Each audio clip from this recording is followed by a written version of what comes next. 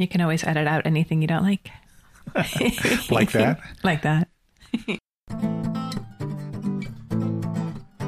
Are your school days out of sight? When you took English, art, and math, what's your favorite Fahrenheit? How sour are the grapes of wrath? Do you need a challenger for discussing Salinger? Do you love the written word? What happened to the mockingbird? Our show is just beginning, so find a place to sit.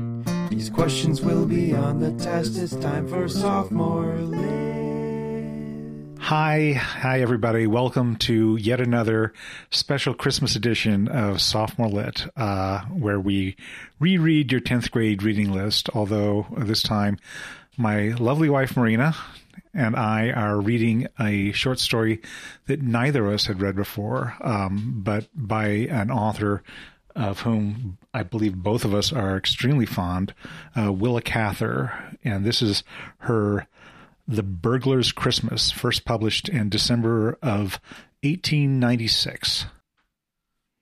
Yeah, thanks for having me on the show again. I always enjoy being on the Christmas episode. Both of us, I know, are great fans of Willa Cather's My Antonia. And when we were looking around for a Christmas story to read this time, I gave you a list, and you chose the Burglar's Christmas. What led you to that? That it was by Willa Cather. This was published in 1896. This is the beginning of Cather's career. Before she actually published any of her major novels, she was a staff writer on a journal called The Home Monthly. This story was actually published under a pseudonym, Elizabeth L. Seymour. You want to say something about that, or?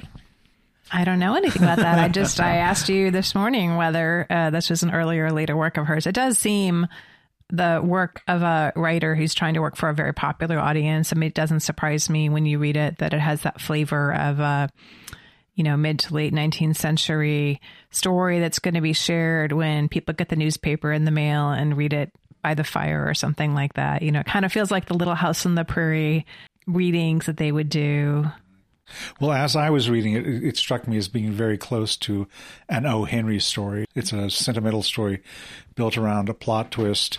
So it's a pretty short story. It ends just as it's getting started. But what do you think about the length of the? It's interesting. So, I mean, at first read, it feels a little bit like a sentimental story that doesn't have a lot of depth or weight, right? Because it has a somewhat contrived happy ending to it.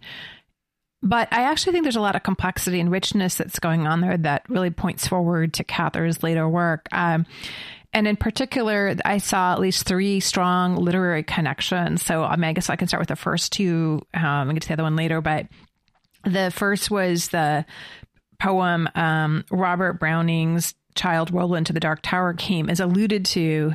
He talks about the child Roland going to the tower as as he's sort of thinking over his own path.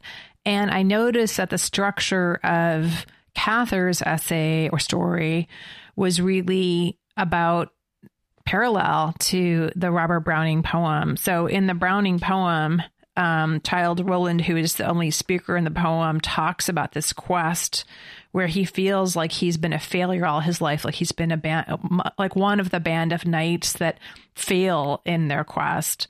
Thus I had so long suffered in this quest, heard failure prophesied so oft, been writ so many times among the band, to wit, the knights who to the dark tower's search addressed their steps, that just to fail as they seemed best. And that's the same theme that we see the supposed thief follow as he's looking at his own life. Roland says he's a sick man near to death whose friends have all abandoned him and that he's never been able to be successful. And then we also see the same kinds of words from Cather's main character, who says he can't even remember his own name anymore, which is, I think, is just fascinating. We could talk about too. The same way that in the Browning poem, at the end of the poem, the knight finally reaches the Dark Tower, but we don't really know what's going to happen inside. There's this sudden rise of our character who goes to a home that turns out to be his own mother's home. And it's even described in terms of the upper floors of the room are dark. So it literally looms like a dark tower before him. So that's the first literary connection. I mean, the second is obviously the prodigal son, that, he ends up being kind of like the prodigal son. So we switched from the Browning poem to the prodigal son. This is the story of this guy named as Crawford. At the beginning of the story, he's homeless. He's talking to another homeless person, and he decides that it's Christmas Eve. He's completely out of luck. He's completely out of money, and he decides he's going to take the plunge and go burgle a house. And that's the way that he's going to get food to eat that night. He does feel like a failure. He's saying to himself, I'm so degraded at this point, I might as well. It's that self-loathing that allows him to go forward with something that he knows to be wrong. And as you say, the major twist of the story is that the house he ends up burglaring is owned by his parents, who have moved to the city that Crawford is in the years that Crawford has been out wandering the world. Crawford, as a down on his luck homeless guy, what's led him there is a life of being. Well, he was a reporter, and when you said to me that Cather was a reporter, I thought, oh, there's a wry sense of humor that's creeping in there, right? Because, he says that he's been a failure at everything. And the thing that, you kind of imagine someone who's just never had the chance to be successful. But no, he says he worked as a reporter and worked long hours doing it before turning to real estate. I don't know if you wanted to read any of that paragraph. Sure. He had not found life easy since he had lived by his wits. He had come to know poverty at close quarters.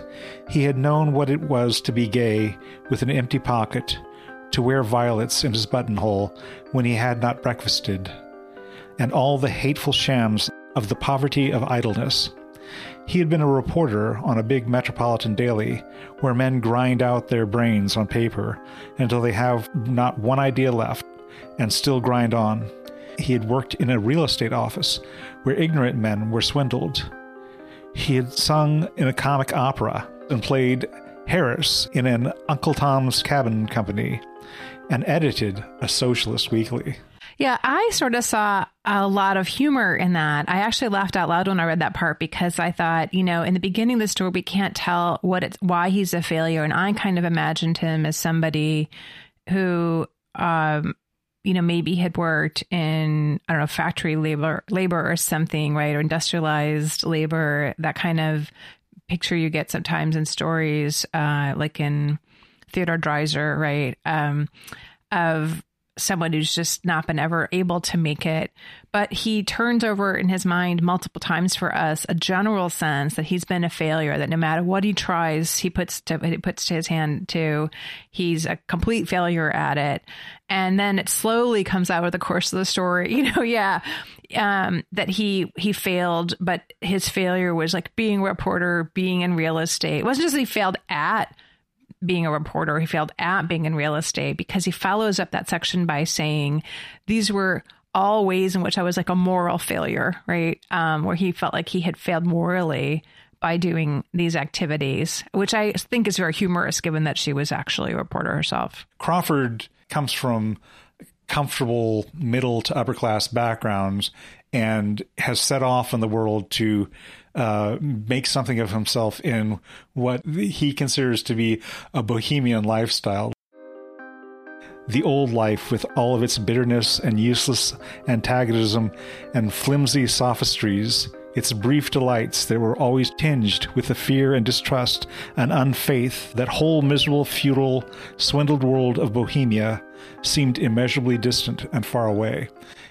So this is a guy who went to art school. But I think she's kind of making fun of him. She's making fun of him for this. I think the character's funny in a tragic way, I guess, at first, because he has a good, end come to him. for Christmas. But the thing about him is he's just like talking about himself so negatively that you think he's depressed, he has no sense of himself anymore. He's like lost everything. He's hungry. But then there's a point where he does something virtuous, but he thinks of it as a failure. So he's walking down the street and this woman is carrying a bunch of packages at Christmas time and drops one. And when she does, he picks it up and he hands it back to her, trying to be helpful. And afterwards, he characterizes it as a failure, which is funny, right? Because we know it isn't a failure. He says, the young man turned angrily upon himself. This is being told in third person. The package must have contained something of value. Why had he not kept it? Was this the sort of thief he would make? He ground his teeth together. There's nothing more maddening than having morally consented to a crime and then lack the nerve force to carry it out.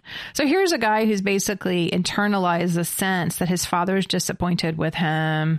That comes out through the story as well. And that his dad would be disappointed in who he is. And now he's even saying, I'm not even a good thief.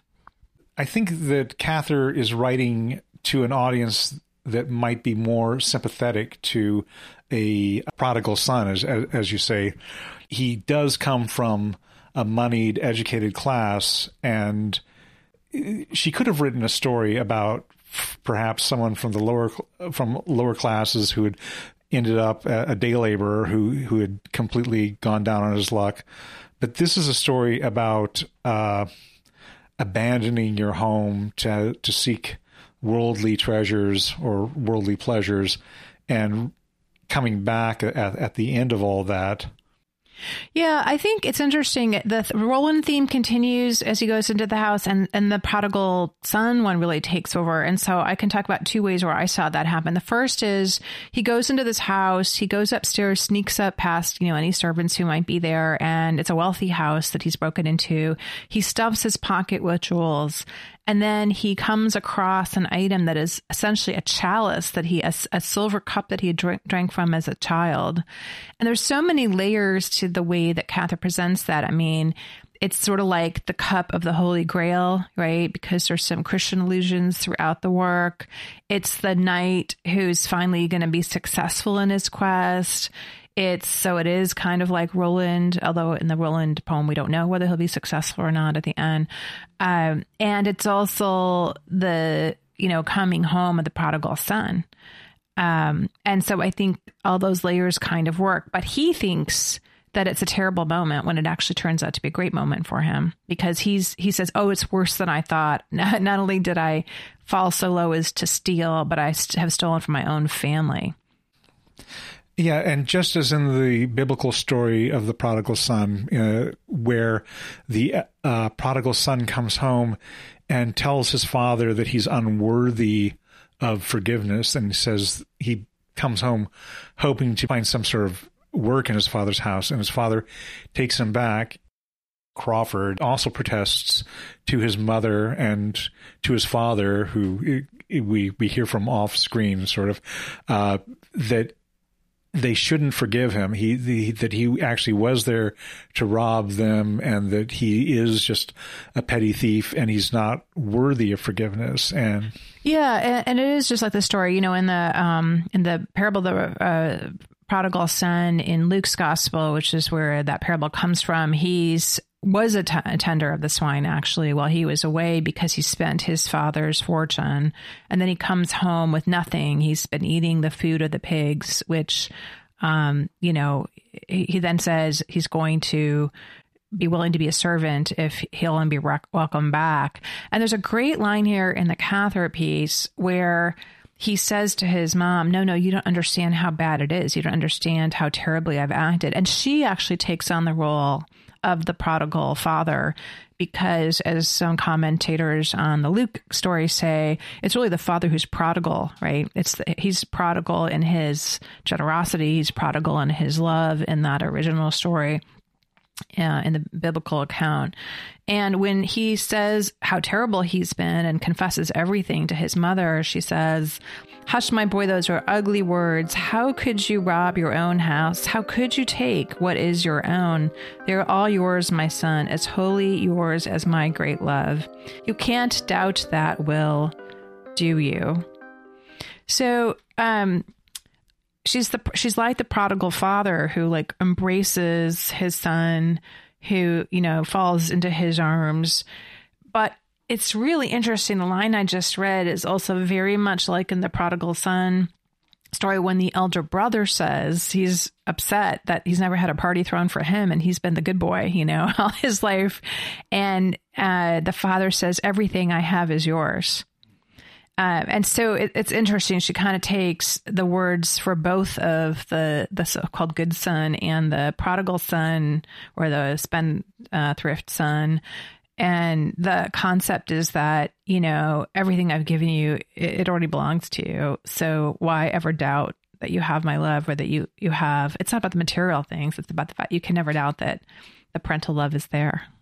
She goes beyond to say you can't steal what was already yours. She also associates herself with her son by saying, "When I was young, I had exactly the same impulses as you." She said, I foretold that this would happen when you were born. There's this line where she says, "I have lived all your life before you. You have never had an impulse that I have not known. You have never touched a brink that my feet have not trod. This is your birthday night. 24 years ago, I foresaw all this." Oh, wait, he was born, his birthday night, he was born on Christmas Eve. So that was the third theme. So let's make that a nice segue. That was the theme, is that he's like the Christ child in a funny way. And when I read, I was also very struck by, and actually marked in the text, the same thing you just read, John.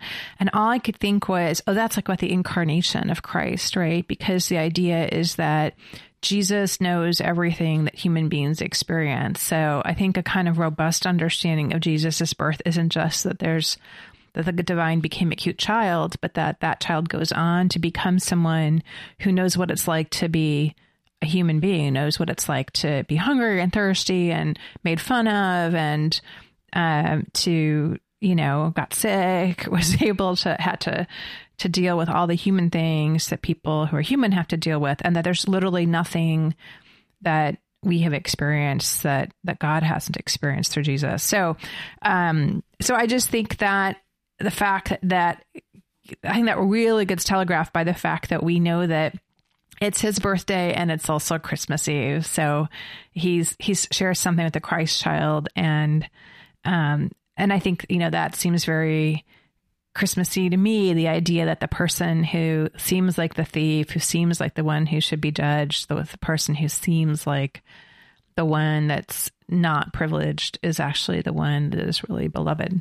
Well, your words make me think of yet another of Jesus's parables, the parable of the Good Samaritan, because the Good Samaritan is often seen as being a story about how you have to be good to people, but it was actually directed specifically at an audience who were not predisposed to like Samaritans, and to say there's a kind of and what I mean here is this story, in this story, the mother is able to forgive her child because she understands those longings for the things of the world. And I feel like Cather's audience here is perhaps an audience who might be predisposed to say, well, crime doesn't deserve forgiveness, or people are, there's no story behind what the people on the street are going through, and trying to say, look, these are people like you. These are people that are. Yeah, I thought that too. And, something that struck me at the beginning of the story was I was sort of bothered by the tone of the story, honestly, because we first only get our main character's view of himself. And that main character's view of himself is, I'm poor, I deserve it, I failed, I've tried to succeed, I've worked really hard, but it didn't work out. So it must be that everything I touch turns to failure. And he literally thinks that way about himself. He thinks that if I try it, I fail at it. And that is the common story that's often told about people who are impoverished or people who are homeless or people who have addictions, that somehow they deserve what they get because they should have chosen otherwise. And he has internalized that voice so effectively, actually, that I was worried that it was Willa Cather's view of it too for the first page or two. And then when you start to see him saying, well, oh my God, I'm even a failure as a thief, or, his name's not Crawford. He says he doesn't know what his name is. He says, oh, Crawford, oh, that's the latest of the names I took on. I thought that's a beautiful, poignant moment that he doesn't really know himself. He doesn't really know his own value. He no longer knows his own name. And in a way, he gets restored to himself when his mother embraces him. And then the mother intercedes for him, right? And says, just kind of a little Virgin Mary like, and says, oh, listen, I'm going to intercede for you with your dad. And I would really like you. He says to his father that he's so afraid of disappointing, like, oh, please let him come back home. And the father says, okay, although, he's a little reluctant at points to do so. So I think, I think you're right, John, that he's internalized this really unhelpful view of homelessness and poverty.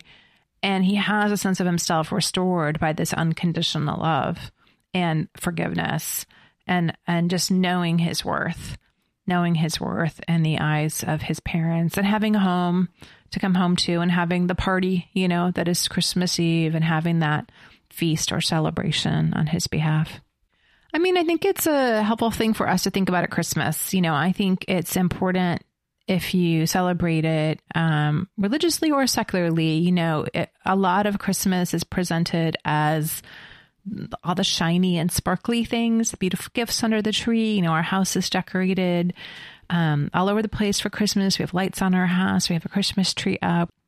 What we see is that it really is the biblical idea of light shining in darkness, and that the light is more important than the darkness, but not that we shouldn't attend to the darkness. And Cather puts our eye on the fact that there are people experiencing darkness, and that even our society's judgments can contribute to the way in which they experience that sense of thirst or hunger or foreboding, and that we need to be the people who bring the light and bring the welcome, and not in a judgmental way or a holier than thou way, but just in a sense that says we're all beloved. Well, I'm speechless. Merry Christmas, everybody. Merry Christmas.